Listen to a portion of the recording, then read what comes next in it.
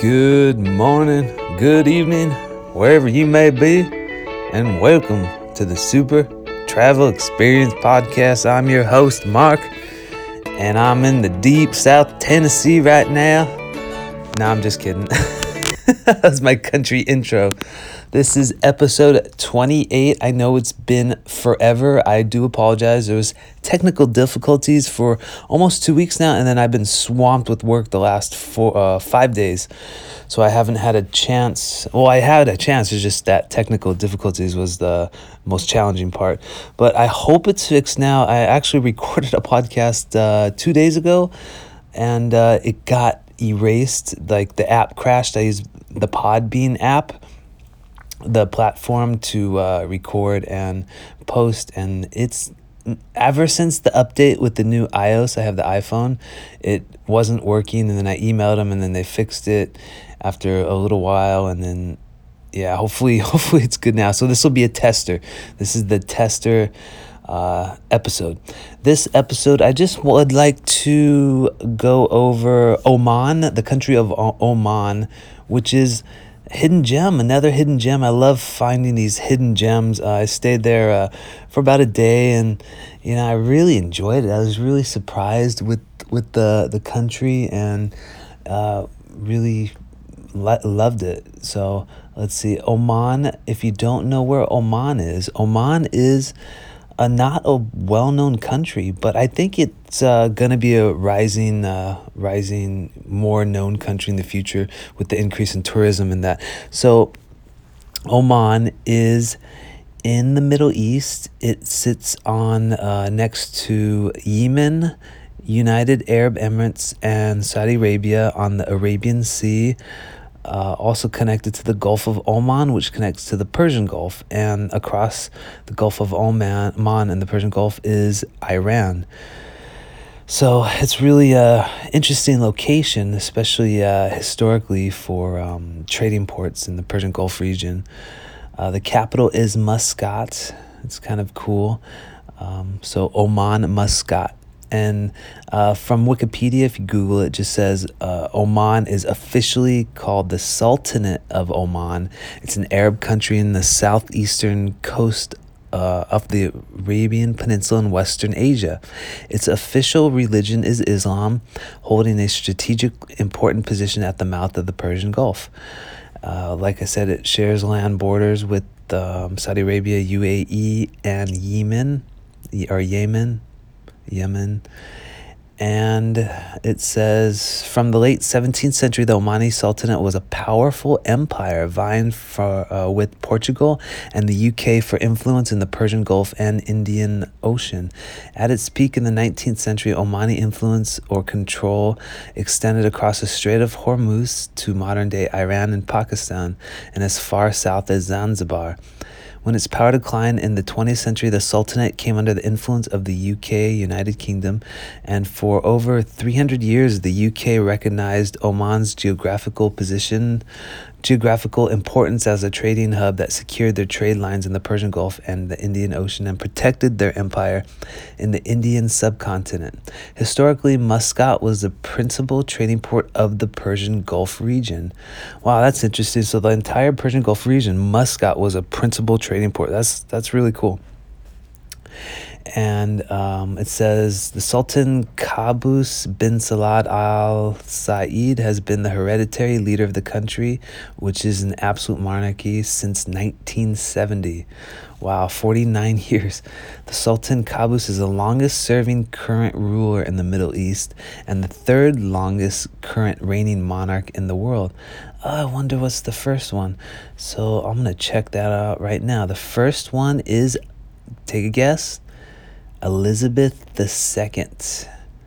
And so the second longest is Hassan al Bolkiah from Brunei, and the third longest is Qaboos bin Said Al Said from Oman. The fourth, Margrethe II from Denmark.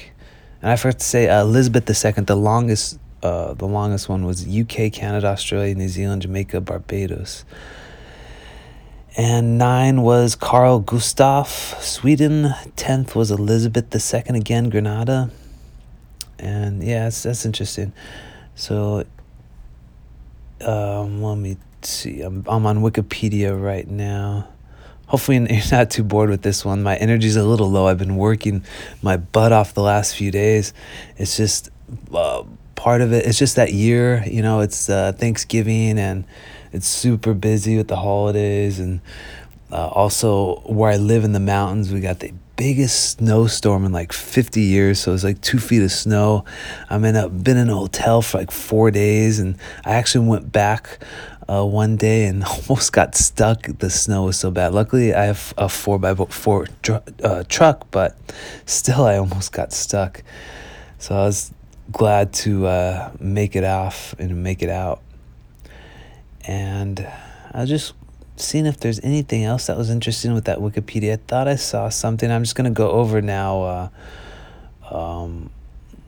cool things to do in Oman. It's really a hidden gem, like I said earlier, and I was incredibly surprised and pleasantly surprised with the country in general. I thought it was better than Qatar. I went to Qatar, and Qatar just seemed kind of boring, and I don't know, maybe it was just me, but it didn't seem like the best. I thought Oman, especially Muscat, was really cool. And so, yeah, I'll just go over the must-visit attractions in Oman. That's right. Here we go. It says Oman has much to offer visitors keen on history and the natural world.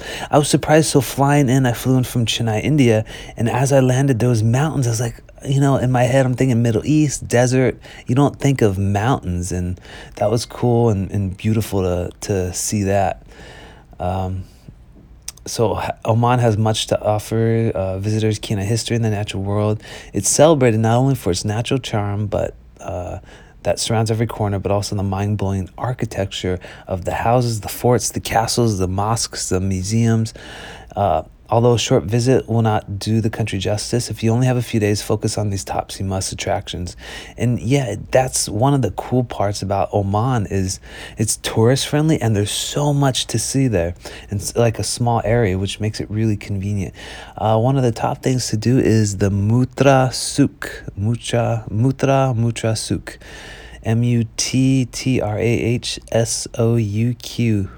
And that's basically the old market in Muscat, Mutra, Muscat. Or I think it might be pronounced Mutra, Muscat. And that's the city located in the capital governorate of Muscat. It's a traditional market. It's got the Mutra Corniche right there, which is like this inlet water. It's a beach. It's really beautiful, and there's a bunch of small shops that sell Omani products like colorful fabric, traditional clothes, silver, gold jewelry, souvenirs. It's one of the must-go attractions in Muscat, and a great place to take pictures. I was taking tons of pictures there. I was taking videos of myself walking through the market. I was taking my jumping videos that I like to do. And yeah, everyone was looking at me all interested, and made some friends that way. It's a really good talking point when you travel by yourself, is to have that selfie stick and just like talk. And I don't know, maybe people think you're famous on Instagram or YouTube or something. I know one guy was like, "Are you a YouTuber?" And I didn't understand him. Where was this? This was Athens, Greece. And yeah, I was like, no YouTuber, just just actually blogger, just for fun. And yeah, so it was fun. Made for an interesting conversation piece, when I was filming myself. And I made some friends, took some pictures with. I love the way they dress. There's that traditional outfit in the Middle Eastern outfit that they wear over there. I want to buy one of these days. I don't know how to explain it without being somewhat disrespectful, because it kind of looks like you're wearing a sheet, and then they got like a cool hat. I don't know how else to explain it. It's like a white, light colored garb, not like a dress. I don't know, a gown. Not sure how to explain, but you Google it and see. I guess I don't know exactly, but I guess it keeps you cooler in the summertime because it gets so hot over there. And so the Mutra Souk was really cool. You know what I really thought was cool too? And I bought a little incense burner. I bought an incense burner from that souk. I was watching them. They have this little like clay little clay bowl type of thing that holds a piece of charcoal. You light the charcoal, you heat it up, then you put the incense on top of the charcoal, and that's how they burn it. So I thought that was really cool. I got some frankincense, sandalwood, and a couple other little cool incense, and so that was cool. The market was really cool place. This says one of the second popular places, Sultan Qaboos Grand Mosque. And this is the most famous of the Sultan Qaboos mosques that are built in different cities around the country. It was built in Muscat in 2001, and it's an absolute architectural wonder. And I wasn't really impressed by it. That was my first stop when I got there.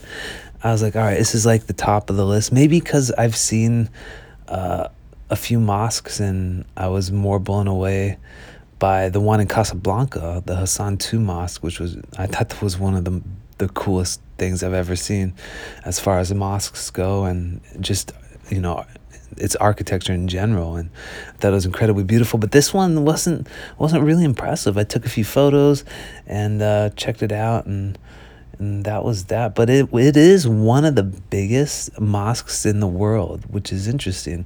I just checked this out. There's top 7 biggest mosques in the world as far as area in square feet, not worshiper capacity. So there's 2 ways to measure. There's area in square feet and worshiper capacity. So number 7, drum roll.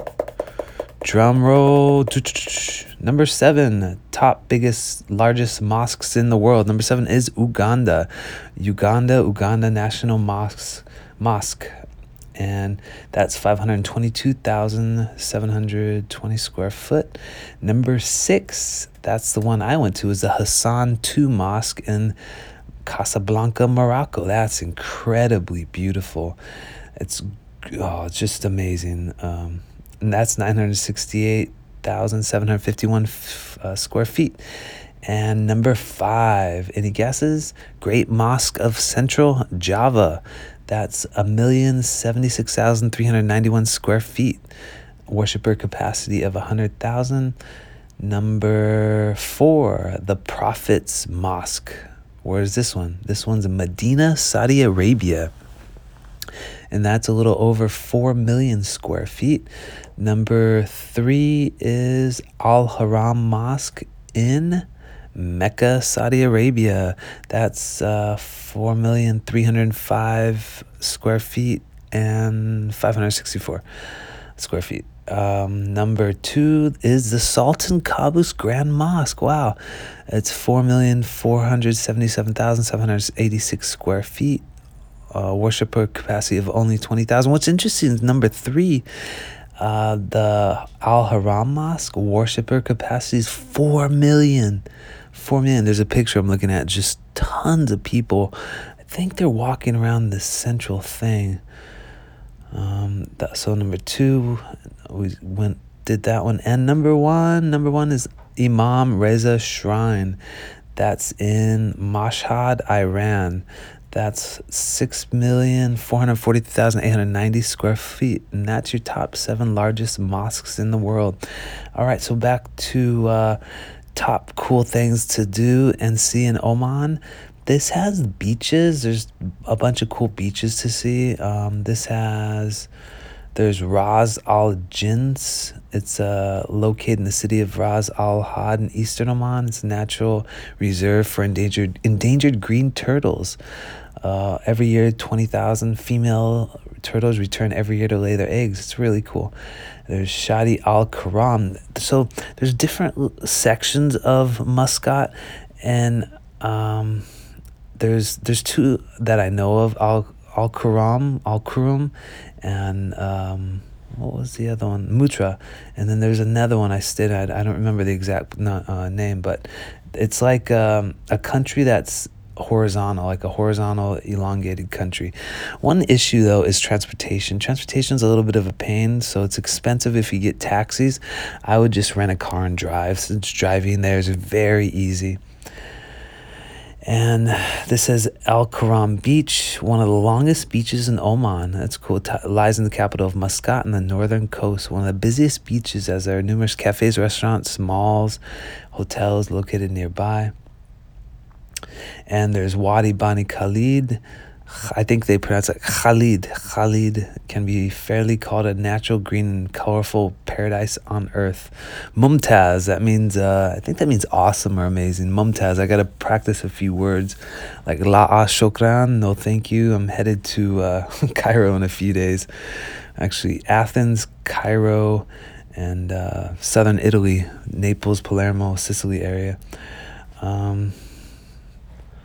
So Wadi Bani Khalid, that's another cool place to visit. Forts and castles, tons of forts and castles. So the coolest place I thought was Mutra. Mutra was the coolest place because it had so much stuff in such a small area. It had the Corniche, which was that Corniche, which was that inlet with the bay, the water, the beach, and it had the Sultanate's boat, this huge boat you could see. It had all these forts. It had a really cool path. It had the souk, the old market. It had a cool mosque actually was there too. It had all sorts of cool stuff. So that's the best place to go and check out.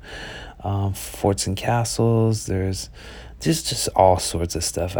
The National Museum. Museums are generally good if you have time. If you're short on time, I generally skip those for the most part, unless one time Cairo, Egypt, that has one of the coolest museums. So I don't want to be too long because this podcast might get deleted. I don't know if it's going to save or not. So I'll just keep it short for just do another couple more minutes. Royal Opera House is really beautiful. Wadi Dam, it's a natural, beautiful valley. Cool sands. Wow, it looks like the movie. A big sinkhole, Bima sinkhole. And all sorts of stuff. Muscat's the best place. And yeah, visas are easy. It's very tourist friendly. It's really an up and coming tourist attraction. And yeah, that's it for now. I'm just gonna keep this short. That way, I'll do more. Actually, trip I got coming up is like I went over Cairo, Athens, Palermo, Naples. I'm leaving tomorrow, so I think I'm gonna do some live podcasts and with my mom and stepdad and sister, and we're gonna have some cool stuff. I want to go live and get my mom's reaction when we're at the pyramids, looking at it, and what does she think? What is she feeling? When she's at the Acropolis in Athens, what is, how is she feeling? What's it look like? I want to try to get her emotions and get that wonder and awe and that sort of stuff. And yeah, that's it. All right.